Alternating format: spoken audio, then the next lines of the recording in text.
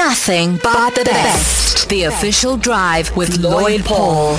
We are joined by the director of the Center for Critical Research on Race and Identity at the University of KwaZulu-Natal, Professor Rozeena Maart. Good afternoon and welcome to Lotus FM and the official drive. How are you doing? Good afternoon. Thank you for inviting me to participate in your discussion. Thank you for availing time. We really appreciate it. Now, firstly, Professor, was this advertisement racist? Yes, of course it was. All forms of racism, especially in advertising, rely on, the ability to manipulate us into believing that our insecurities will be taken care of. Black South Africans, all inclusive, Indians, coloured, whoever identifies as black within the broader spectrum, make up about 90% of the population.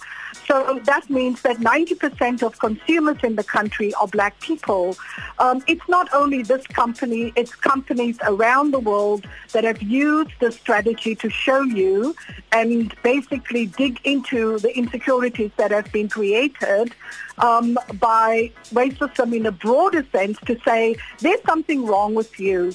You need to buy something to change your appearance, to make you look nicer, better, in other words, more white.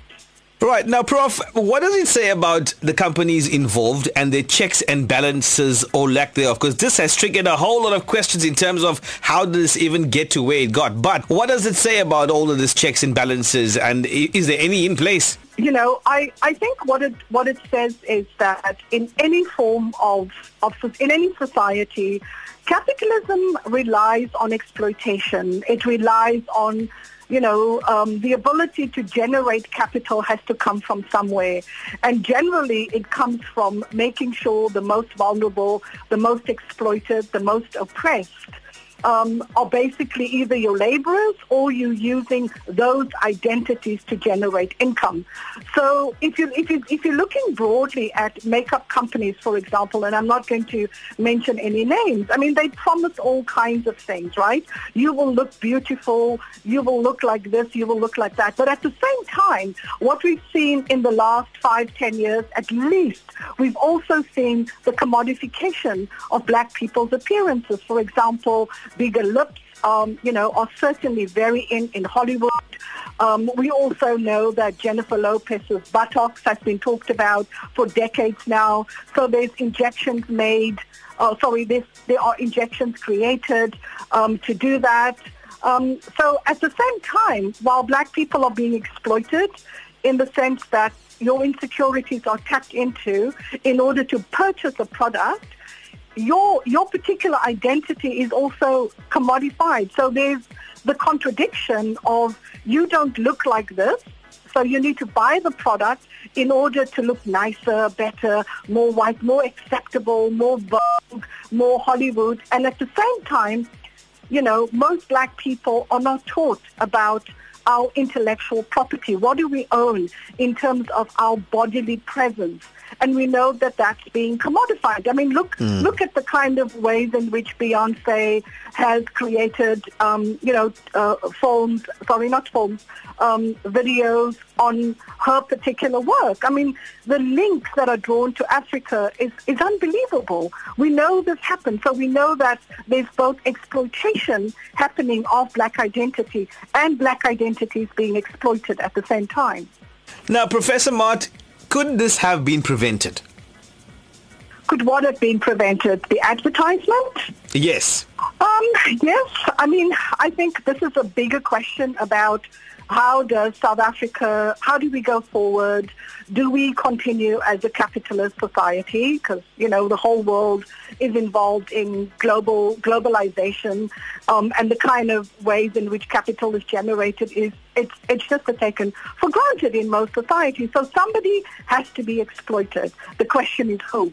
Or the question is, are we going to be able to generate capital by looking at racism? And this is, I think, the crucial question, because when you rely on systems of oppression in the same way that, many hundred years ago, black labor was used in the mines, it's still used in the mines, we need to ask ourselves, can we make products that does not rely on racism?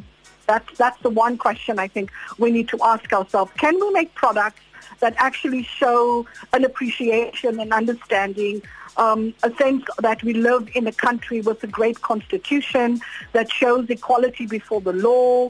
Can we make products that in any way place us as people in a position of equity? That is the crucial question, because capitalism relies on the exploitation of the masses, and we know who the masses are in South Africa. Now, finally, Professor, going forward, what are the lessons other companies now can learn and take away from this? Well, first of all, black people have buying power. I think makeup companies, I remember in the 1980s, just before a particular brand came out, which I'm not going to advertise for them on your radio show, this person had a sister who was a dancer, and he couldn't find makeup for her, and he started a makeup company in order so that his sister could have a darker range of products to use. Makeup companies need to wake up to the reality that when you put out particular ideas about beauty, you not only are giving a false and inaccurate account of what beauty is.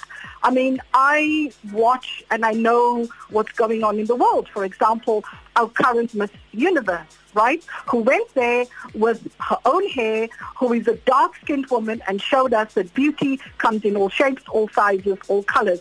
So makeup companies need to wake up, because at the end of the day, they want to sell their product. They're just selling the wrong image. I think the EFF had every right to protest, because every single man in South Africa has a sister, a brother, a cousin, a partner, a mother, a grandmother, at any stage in our lives that have bought particular products that we were either unhappy with or that we felt was a complete distortion of who we are and what we represent. I'm not going to talk about the violence that ensued through all kinds of clashes, but I think as a society we have to say enough is enough, and at the same time we have to talk about the creativity aspect. Who's going to create products that we can be proud of and say, this is a great product, it doesn't exploit my racialized identity, nor has it used younger people or like the sweatshop system that we have in the East in order to create this product. That's what we should be thinking about. Making products that are ethically sound does not exploit our identities, and products that we can say can go and travel anywhere in the world and stand up as a South African product. Director of the Center for Critical Research on Race and Identity at the University of KwaZulu-Natal, Professor Rozeena Maart, thank you very much for joining us on the official drive on Lotus FM this afternoon. God bless you and stay safe. Thank you. Lotus FM. Yeah. Share the experience.